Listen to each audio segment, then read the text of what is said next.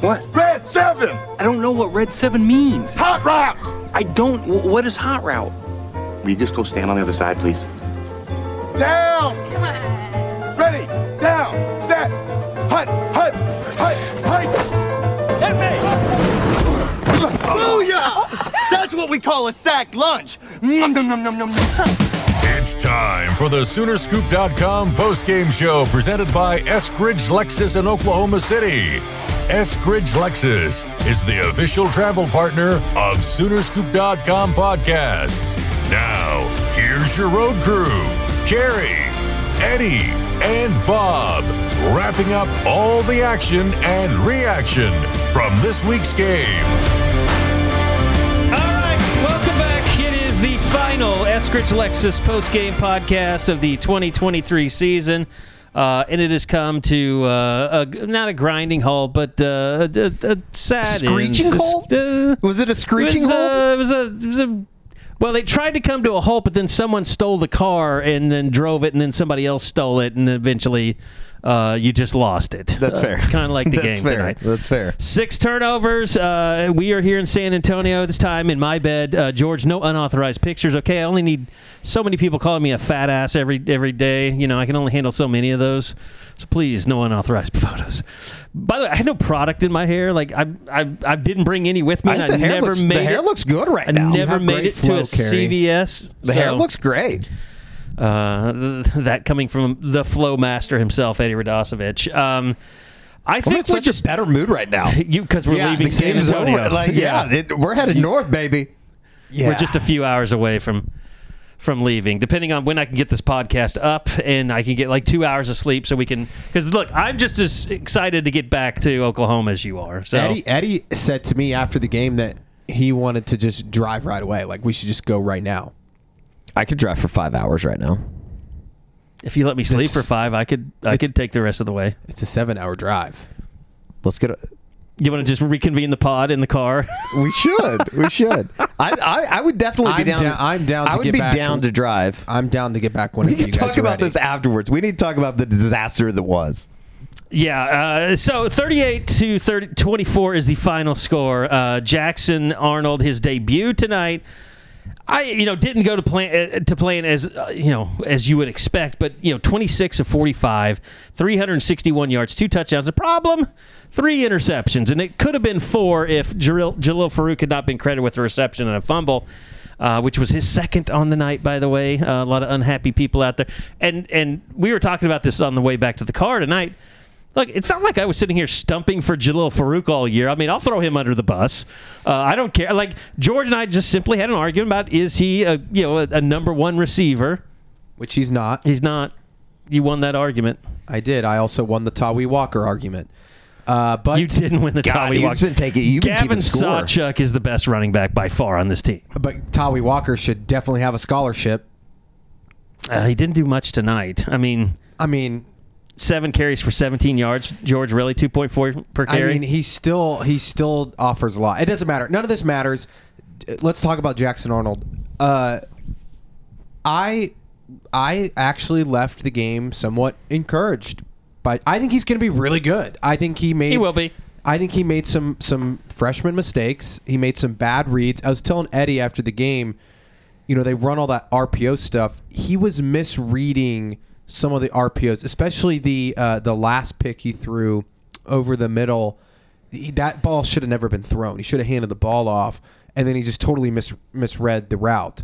That's going to happen. And what's going to be interesting is what does it look like with Seth Littrell, because they ran the Jeff Lebby offense tonight. This was not Seth Littrell's offense. And so are they going to run all these RPOs and have all these decisions to make with Jackson? I don't know, but he's clearly talented. It's just going to come down to experience and going through some of these ups and downs like tonight. And I think that was the plan. Yeah. You mentioned he threw the ball 45 times. Mm-hmm. I think that was the plan going into the game, was letting him just let it rip. Well, the problem you have there is just it's a matter of you don't have the guy that designed the offense running it for him. You've handed the reins over to Seth Littrell, who we all know is going to add a lot of wrinkles to this offense, going to put more air raid into it.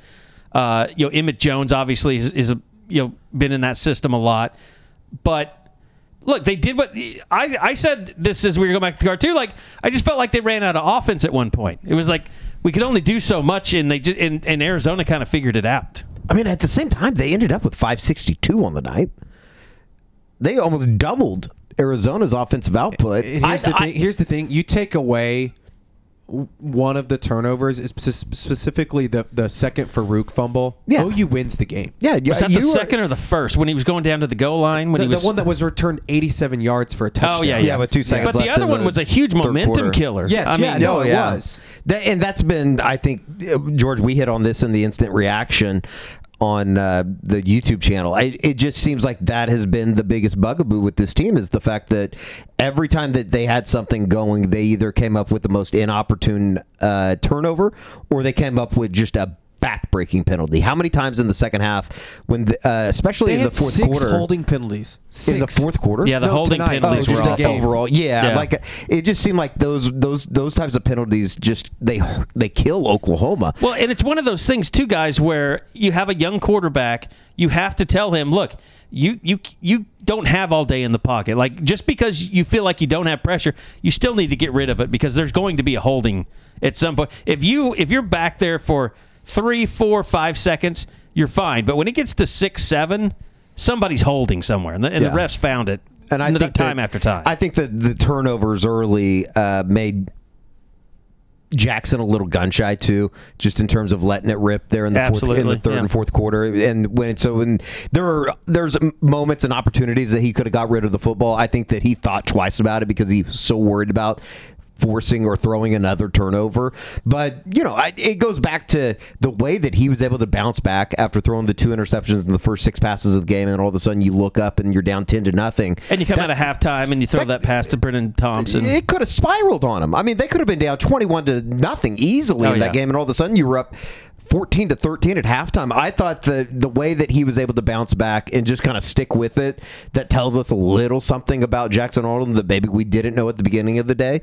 And the future is extremely, extremely bright offensively, but it's going to go back to this idea of what the hell are they going to do on the offensive line. It seemed like there were good moments tonight, but there were far too many, obviously bad moments. It came from, and part of it to me, guys, is the one guy that you kind of were going to look at and be like, okay, well, he's coming back, is Jacob Sexton. He was not good tonight. 2 holding penalties, gave up like a sack or 2. They were big holding penalties too. He was not good. And then Troy Everett shouldn't have been in the game at the end of the game. He was so hobbled he could barely move. Yeah. You think that they had the strip sack there at the end. They rushed 3 guys. Yeah, all the concerns about the offensive line that we had, they were founded. I mean, it was the biggest problem for Oklahoma tonight.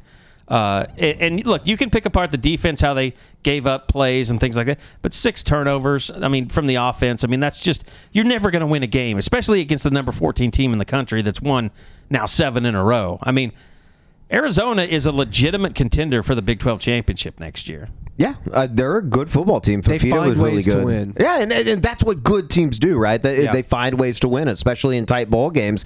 And I think that if there is one thing that you're going to look at in the first 2 years of Brent Venables in Norman, they have not been able to do that. They have not been able to find ways in tight ball games to come out, and it's because of penalties and turnovers, which, as we talked about, George, that is discipline 101 of a football team. And I mean, you saw some good things. I mean, our Mason Thomas had a sack tonight.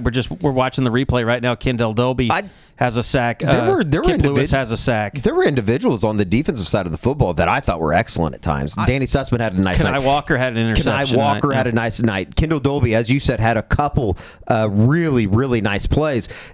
Kip Lewis, he's literally limping in front of us, Carrie, in the end zone there going into halftime. And all of a sudden, in the second half, he was one of the most dominant players on the football field. I'm just not worried about the defense. And I know they gave up some big chunk plays. It's just so weird to talk about the defense and how they play so damn well for so long in a game. But think about the start of the game. I mean, you throw an interception it was the first series, right? You third play of the game, you throw an interception. Then you come and you go 3 and out.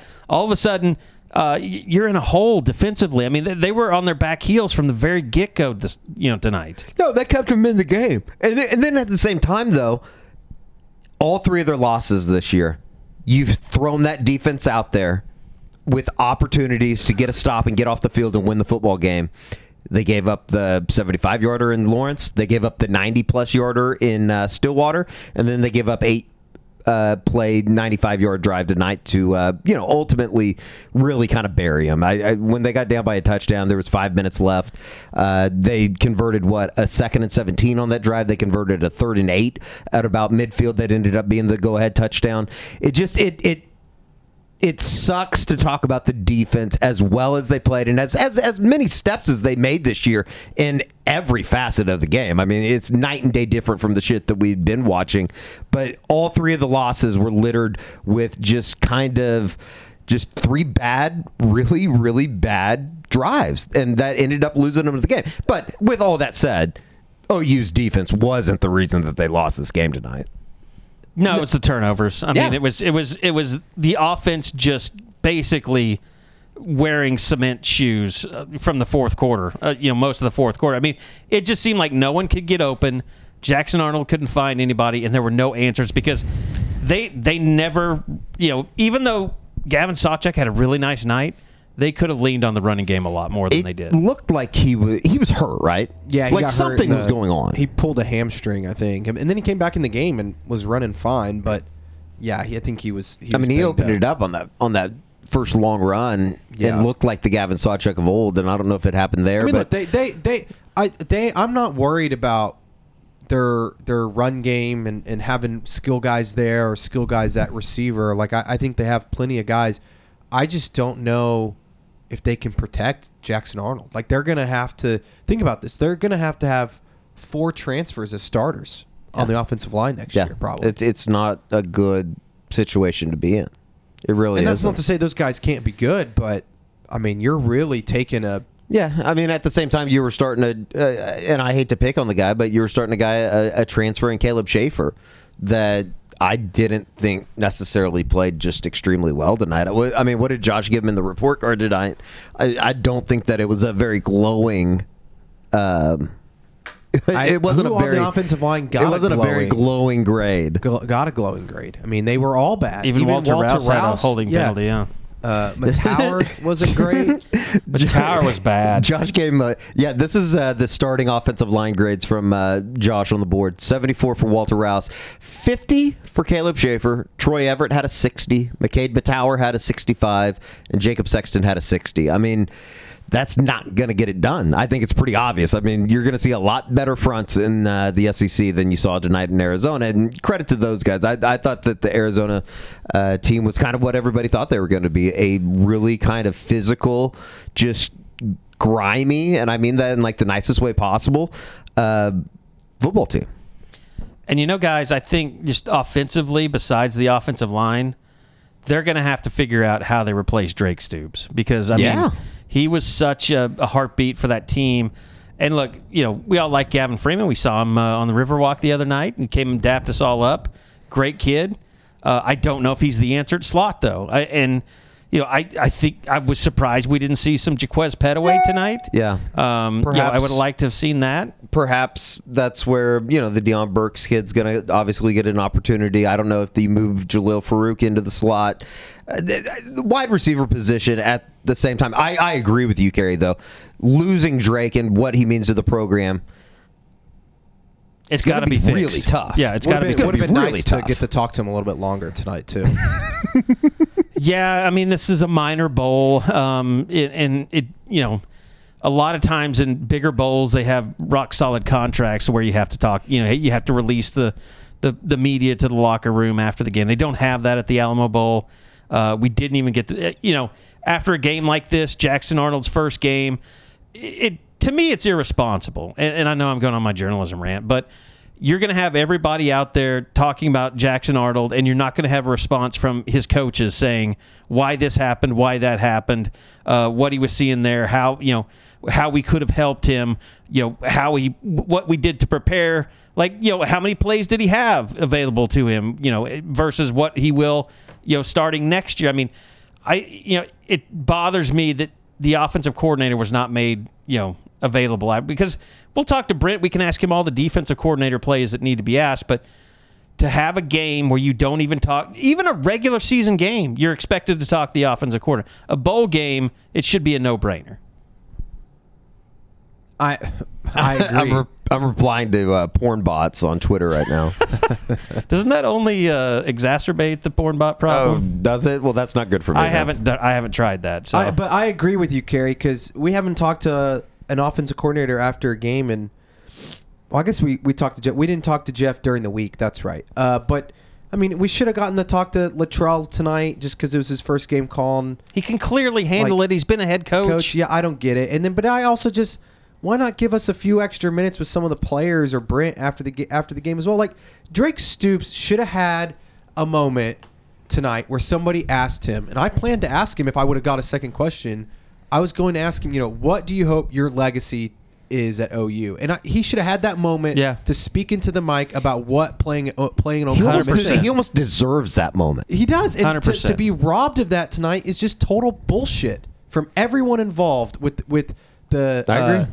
The bowl, the communication staff, like all that. I can't believe we didn't get to talk to those guys about stuff like that. I agree. Well, and I'm not saying that Jackson Arnold need to be put on the under the spotlight and asked a bunch of questions. Being he should have been first time, but that's now he's the quarterback at Oklahoma. Yeah. The season's over. If you have a rough interview session, nobody's going to care. I mean, we weren't asking him. You're going into the offseason. I think that you would have to be a really jagged individual to sit there and put Jackson under the microscope tonight, and even the fan base. I think that if you can't walk out of tonight and realize the positive that happened out there, and obviously you can't turn the ball over like they did tonight. You can't turn the ball over like he did tonight, but you kind of know that going in when you're going to start a true freshman in his first game against a really good team that he's going to make mistakes. I thought how he bounced back and how he kind of answered the call when really needing to do so. I thought that tells us a lot about what Jackson Arnold is and what he's going to be moving forward. And see, this drive that we're watching right now, 4 minutes left in the game, 31-24. And they were going right down the field. Drake Stoops catches a pass for the first down at the 40-yard line. Get into the holding bugaboo. Yeah, and then the penalties. That's right there. It's the penalty. Yeah, I was thinking, I think a penalty happened, and it did. Totally derailed them offensively. You've got a freshman quarterback that's struggling. He's got 3 interceptions. It's just, as an offensive, that's the thing about having a young quarterback. Dylan Gabriel, and I know I'm not trying to bring his name into this, but you can't get beat inside like that. But when you have an offensive line that's not supporting a young quarterback, you have no chance. You have absolutely. Jackson Arnold needs to have an experienced offensive line in front of him to be as successful as he can be as a freshman. Yeah, and he doesn't have that. I would agree. It's a really frustrating kind of into what overall, and I know that people probably don't want to hear this. A pretty dadgum successful season in a way. To get to 10-3 after where they were a year ago, there are areas within this program that are obviously improved from year 1 to year 2. It's the little things, and I kind of go back to this idea that we talked about when Brent was hired, and when we talked about it last summer during the off season. That was the most surprising thing to me, is that just the discipline within the team. It just doesn't seem like it's there, which is just the most surprising part about this entire first 2 years of Brent Venables' era in Norman, is the fact that it seems like the stuff that you really thought was going to be fixed simply isn't.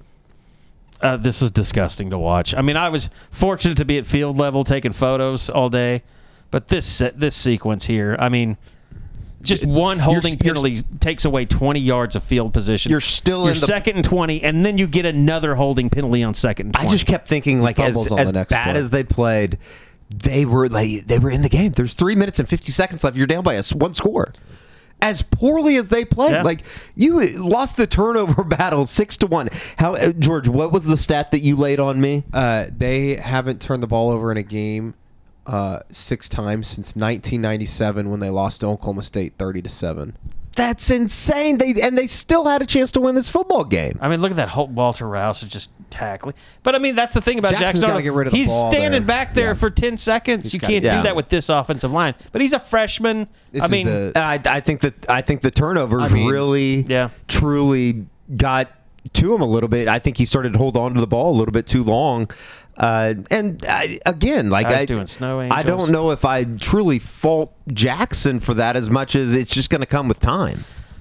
I feel like open. Are we turning into like what's that guy's Coach 30 or whatever? Where he's like can't hold on to the ball, he fumbling. Guys doing snow angels in the ground next to you. I mean, he definitely he's going to go back and watch the tape, and I think he'll see that he missed some open receivers on certain plays. But for the most part, no. I mean, I think that guys weren't open, and look, Arizona was dropping 8. They did some good things. They said, hey, let's try and go to Nick Anderson for a little bit, and that worked. I mean, that got the offense going again, but there's just not enough not enough in that playbook right now for Jackson, and there'll be more when they play next year.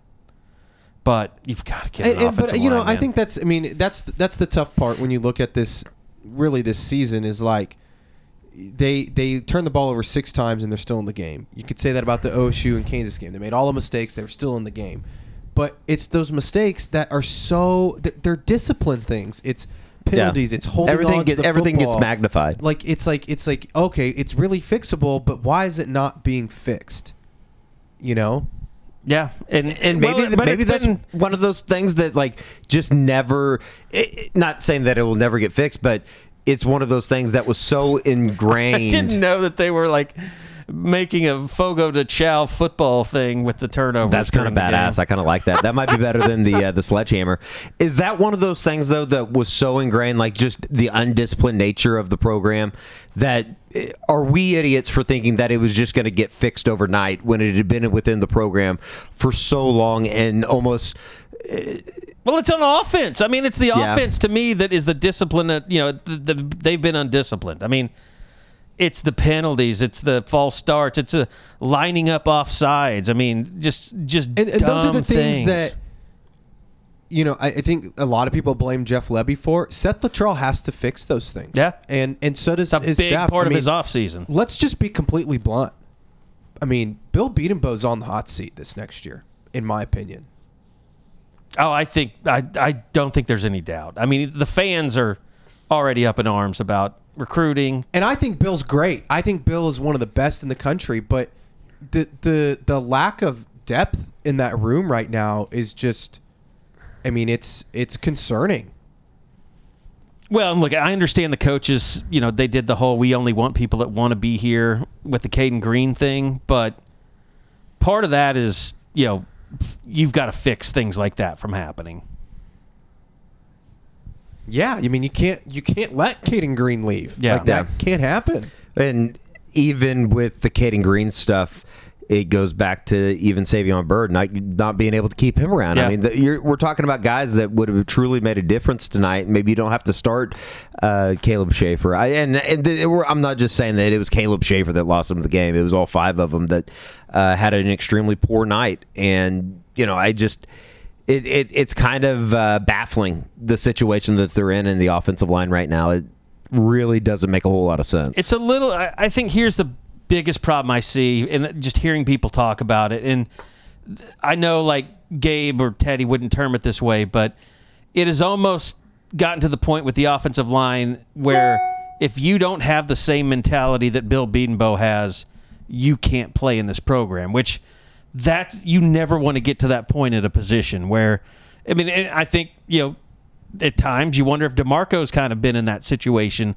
where if you don't have the tough-minded, old-school, mentality that the coaches have, that they can't shape you into something, that they can't reach you. It's either our way or the highway. And I feel like it's become that way on the offensive line a little bit.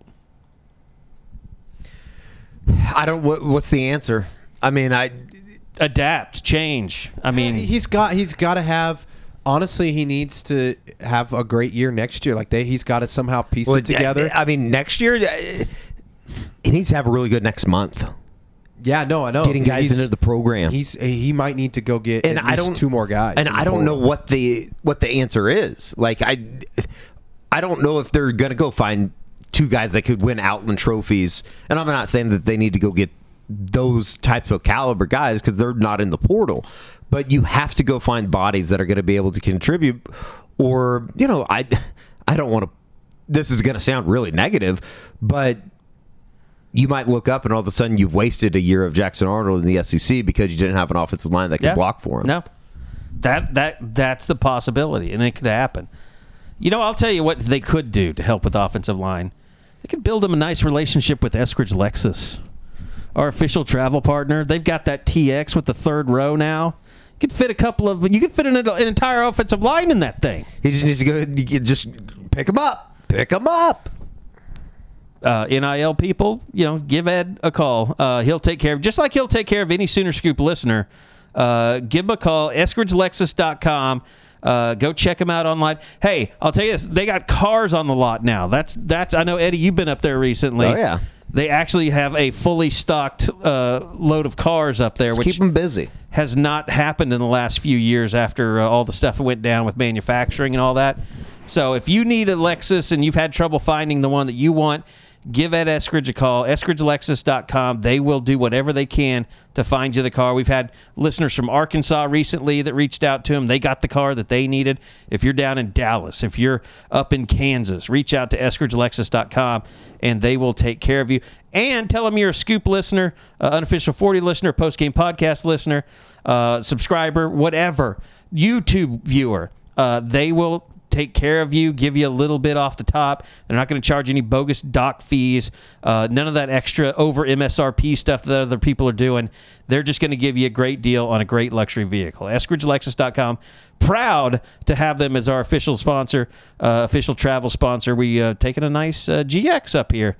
I'm trying to convince George that he needs the new GXs, the 2024s that are coming. I'm thinking about getting one. So anyway, look, I don't know what everybody expected out of this. I think, the most ardent OU fan expected Jackson Arnold to come out and win 50-14.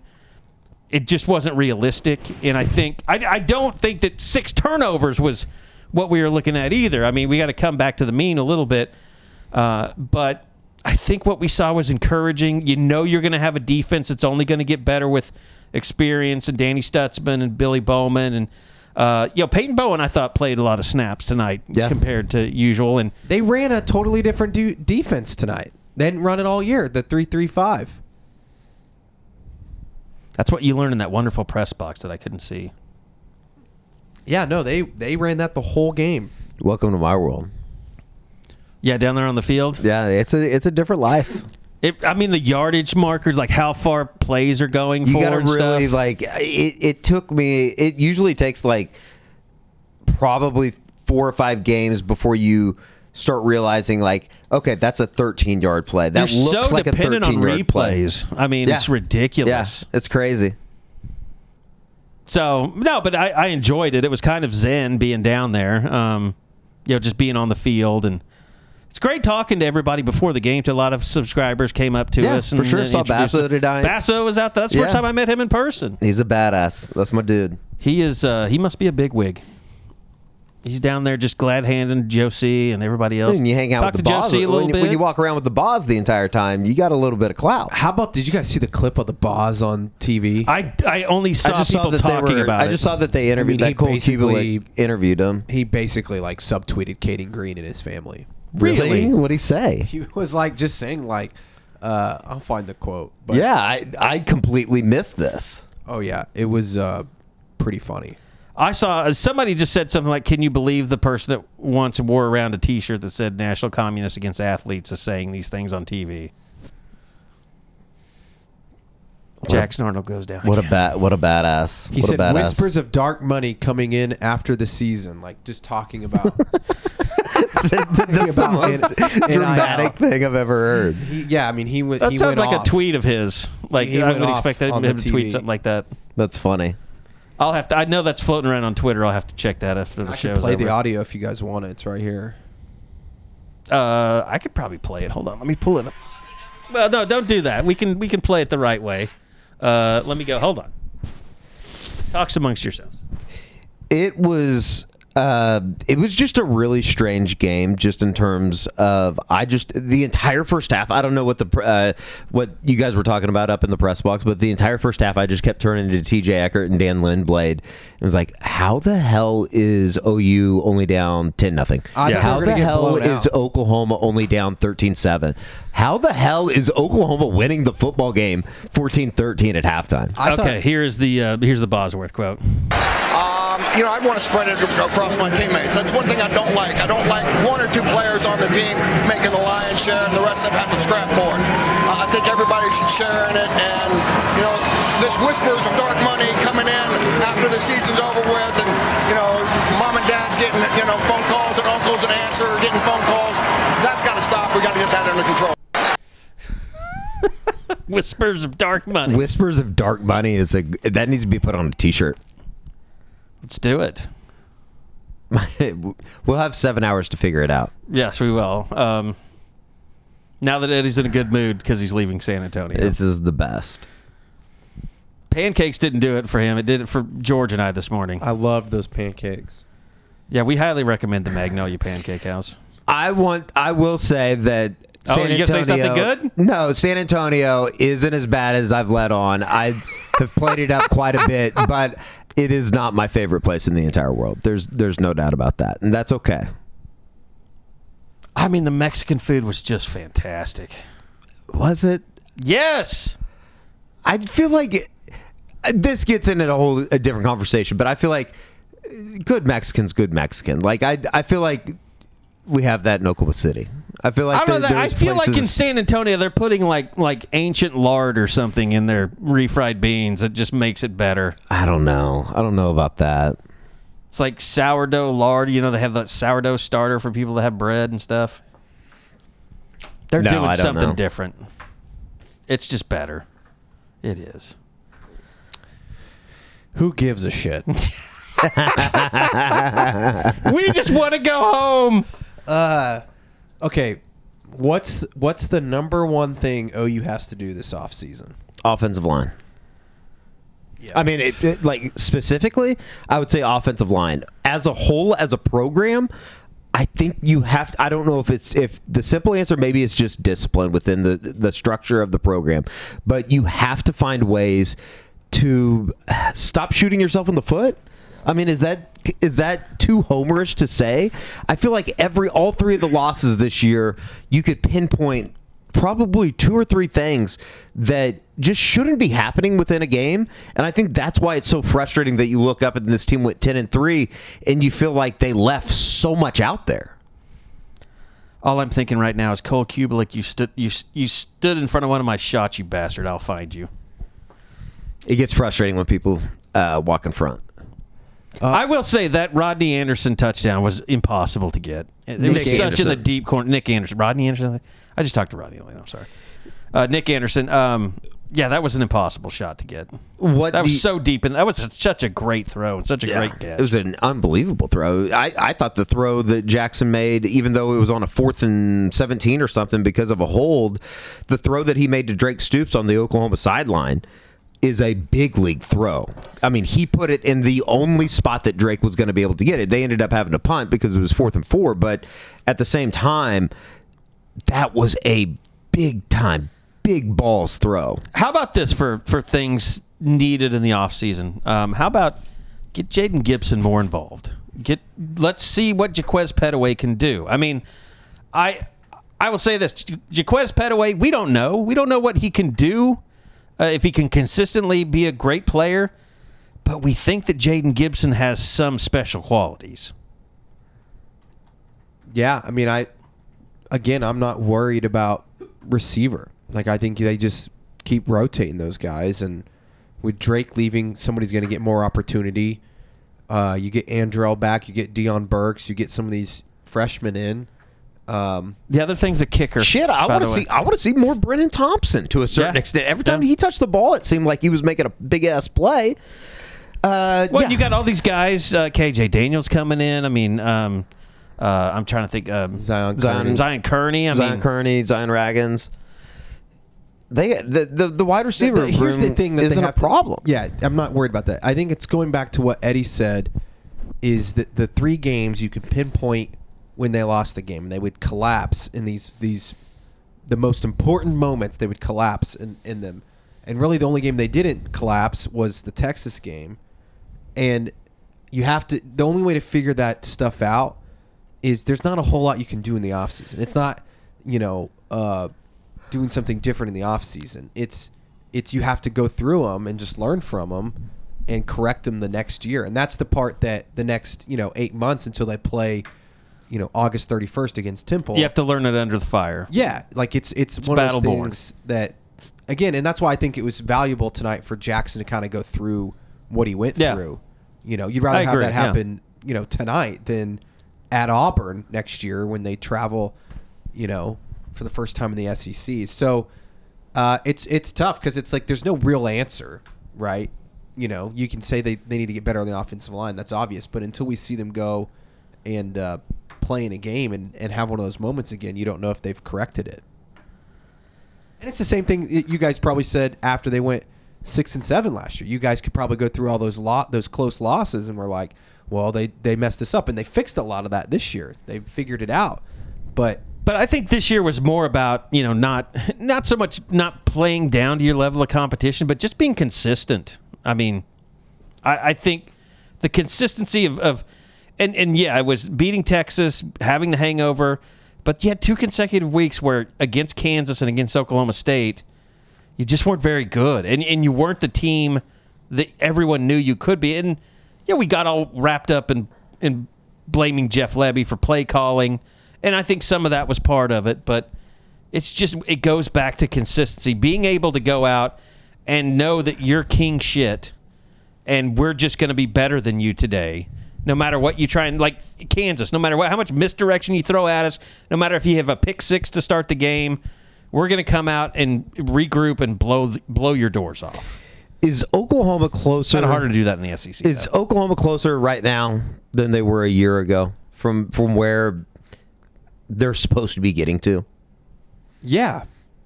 I mean, they won 4 more games than they did. Were they that much better, or do you fall back to the schedule being what it was? Well, I'll say this. They were better because they had better quarterback play.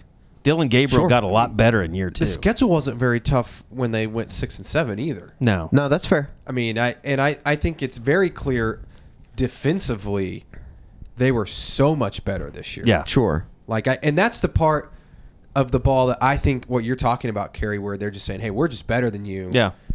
You see flashes of that from the defense. Yeah. It's the offense that once again fails to put the game away because they make too many big mistakes. And here's my biggest concern in the back of my head when I listen to Brent talk, because I think he says the right things. But even tonight, he goes, he's talking about Jackson and he can't turn the ball over, but he goes, but the defense got to put him in a better spot. And it's like, man, the defense played pretty damn good. Like, if he's so caught up in the defense, is he blinded that it's the offense sometimes that is screwing him? And that happened a lot this year, where I know after exactly Bedlam or after Kansas, and he's like, yeah, but the defense didn't come up with that stop. And I get what he's saying, and he's always going to think that way. Right. But the bigger picture is the offense has let him down more than the defense. I agree. But I like where your head's at in terms of but I guess, are we also saying that's what Brent's always going to think? He's always going to demand perfection. He's always going to go back to the defensive side of the football because that's what he's responsible for. He's going to demand perfection from the defense, but he needs to start demanding it from the offense. Sure, and I do think, I don't know what discussions are having behind closed doors, but he's not oblivious to it. But I do think sometimes he gets so caught up on the defense that he forgets that what the offense is doing. Yeah, I agree with that. It is weird that he goes through and he's asked about Jackson, and then all of a sudden he immediately reverts back. It's not weird because I think that we all kind of agree that that's probably to be expected, that the 3rd and 17 or the 2nd 17 that they are able to convert that led to the 3rd and 8 that led to the go-ahead touchdown. That's what's going to eat at him throughout this offseason, rather than the 6 turnovers and worrying about how the fuck you stay away from something like that. I think it's interesting because you have to make comparisons with Brent to Bob Stoops. And, Brent, I think, comes from, obviously long time with Bill Snyder, Bob Stoops, then Dabo Sweeney. But I do think Brent tries to be hands off with the offense and let them do their thing. And hiring Jeff Lebby was pretty hands off. I think he's going to be pretty hands off with Seth Luttrell. But Bob was not really hands off with the offense. I mean, he brought in Mike Leach. He knew how difficult that offense was to defend. He wanted a little bit more running game than Mike Leach had, so he brought in, he elevated Mark Mangino, who did that. But Bob was always not meddling, but he would interject in what he wanted from his offenses.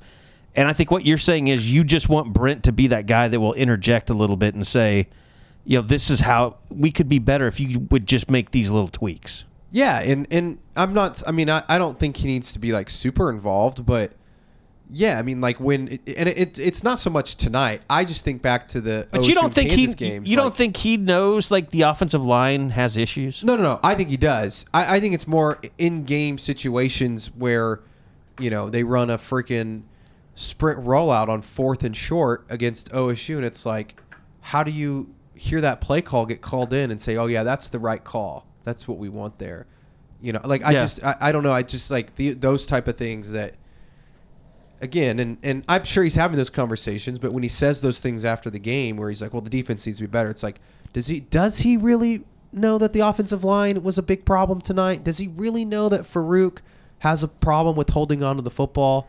Well, that would be one of those things that would be great to ask him if we had the normal post-bowl game, beat writer meeting. Yeah. Because I remember distinctly asking Bob that, not me, but I don't know if I asked it, but he was asked, like, when you're on the headset and you hear your offensive coordinator call something in that you don't agree with, or maybe you're not sure of, are you willing to interject? And he was like, yes, absolutely. He's like, if I hear something that I don't think as a defensive coordinator that's advantageous for us, I'll say something. And I don't know if Brent will do that yet. And I do think, though, going back to the point of improving from a year ago to now, I think Brent was more involved with the offense this year. I mean, you look at what they did offensively in certain situations. I think Brent was a part of that, and I think it was also him saying, hey, we got to slow down. I mean, their time of possession this year went up by 3 minutes. Yeah, I mean, they were a lot slower this year than they were a year ago. If we were going to get the opportunity, not to put you guys on the spot, but if we were going to be able to have like that meeting with Brent, or that we used to have with the head coach the day after the bowl game, what would be like the number one thing that you guys would want to know? I mean, I know there's so one of those much things where out George there. and I put our heads together and we know when we know what the question. I would ask him about what's kind of what you just asked. Like, what's the biggest question for this team going forward? But the problem with Brent is you can't ask a big, wide question because he'll just go into this long tangent. Like, you have to be pretty pointed. I think you got to ask him about the offensive line and if he feels like they're physically ready to compete at the level that they're about to, and also just if he thinks that the buy-in is there from I don't know. I mean, I would love to ask him about the Caden Green stuff. Yeah. And just all that shit that went down. Yeah. I don't know. We'd have to think about it, but I would ask him about the offensive line and the defensive line. Yeah, because I still think they need to get better there. I think pass rush, is still a big issue. I mean, we saw that tonight. Fafita was back there. They had opportunities to get to him, and they did at times, but not enough. And, that's a pretty good offensive line, I think, that Arizona has. I think that's pretty representative of what you'll see week in and week out in the SEC. And I just don't think that they have the guys, if you line up your front four and say, get to the quarterback once every 3-4 plays, I don't think they're definitely not doing that. No. Yeah, and I think I would want to know, too, I would ask him something along the lines of, the late game collapses that you had this year.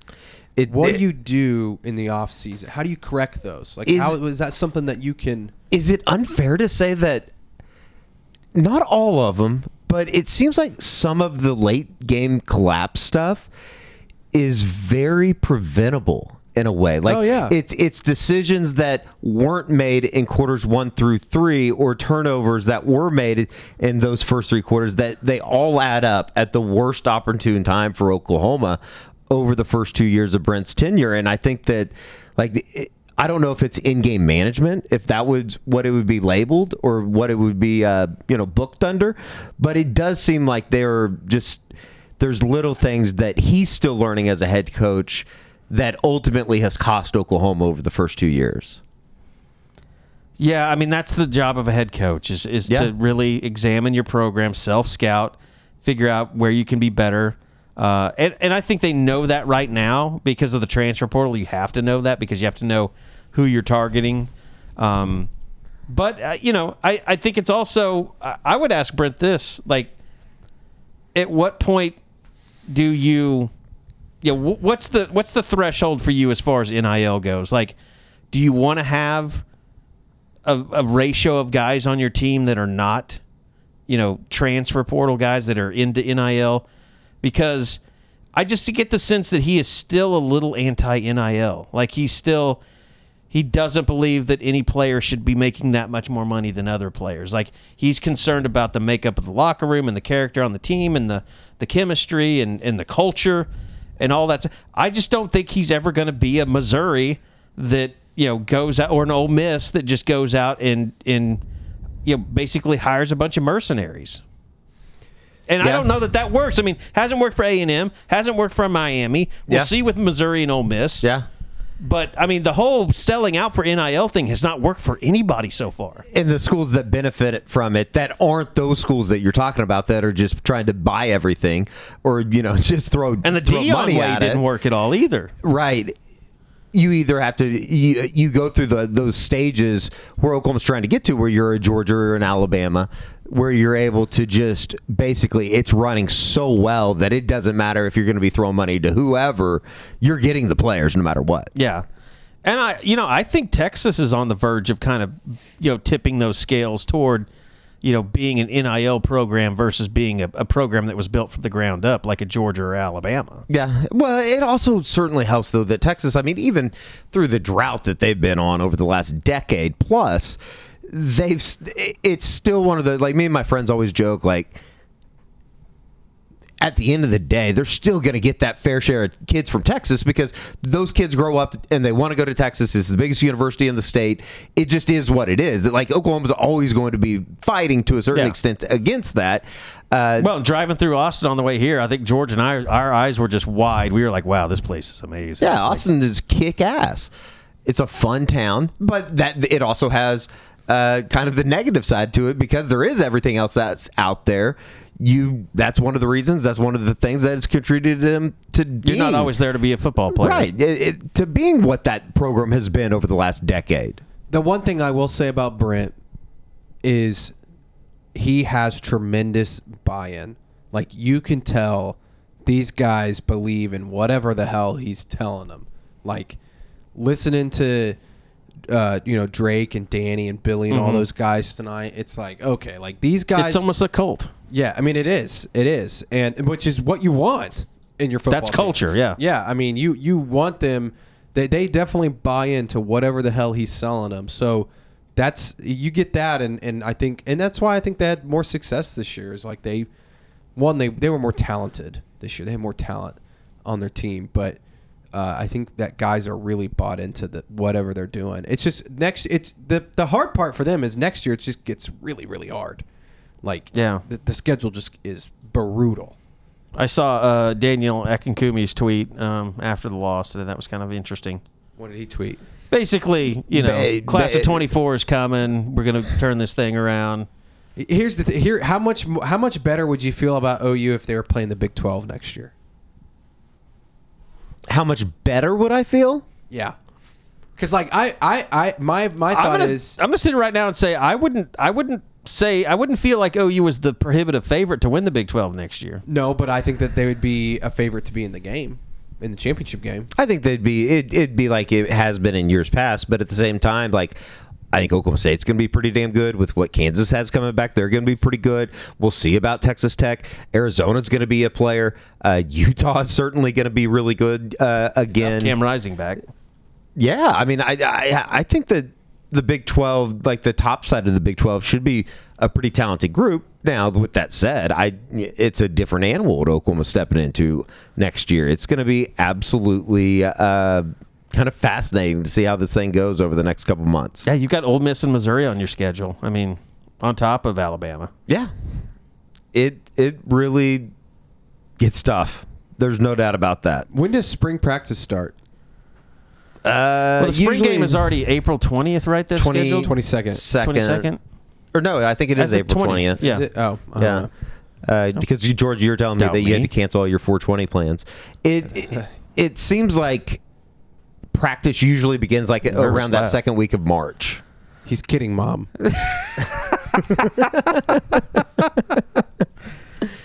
It seems like it usually around that second week of March is when they get going, and then they usually practice through or after spring break, basically, which is usually the first or second week of March. Yeah.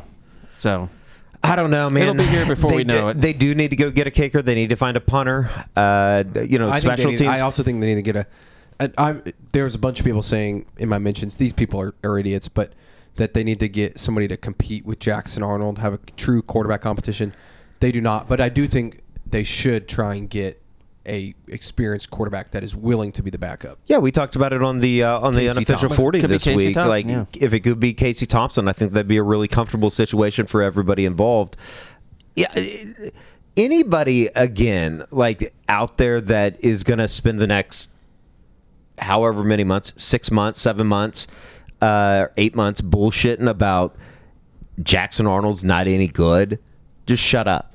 Like, I know that the turnovers thing is going to be the thing that everybody gets. If you try to defend Jackson Arnold, there's going to be somebody that is out there saying that, yeah, he turned the ball over and multiple times. I get it. The talent is obvious. Go down that person's Twitter timeline and see, at what point they said replace Dylan Gabriel. Yeah, it was with Jackson probably Arnold. after the SMU game. Yeah.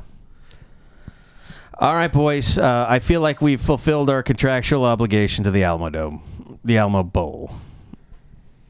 We talked more than an OU offensive coordinator probably talked all year. I mean, I'm gonna.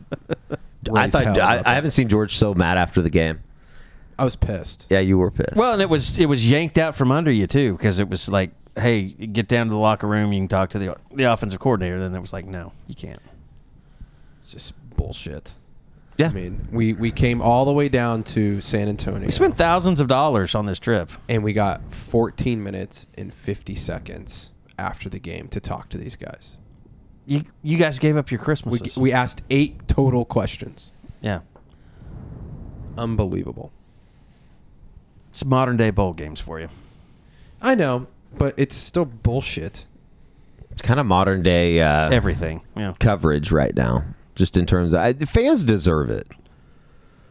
You mean they deserve better? Yeah, well, yeah, they deserve to be able to hear from Drake Stoops talking about anything. And you could tell, too, and especially the last, especially the last 6 years of his life that he gave to the program. Drake was emotional up there. Yeah, when Brent started talking about him in the opening statement, like I was like, he's going to lose it when somebody asks him about his career, and we just never got to have that moment of asking him that. Yeah. Well, it's a shame, but Jackson Arnold got 2 questions tonight. Yeah. Right. I mean, that's crazy. Billy Bowman and Danny Stutzman should be able to talk more about kind of what they view this. I mean, they are literally they're evangelists for the program. Danny Stutzman, Billy Bowman, and Jackson Arnold are the face of the program moving forward. Well, I said we only got to ask 8 questions. Well, half of them were asked by freaking morons that don't know how to ask a question. Just wasting everyone's He's just time. getting madder and madder as the pod goes on. It's been a great season. I'm happy to be back, but the reality is there's some morons that waste everybody's time, and that's on every beat.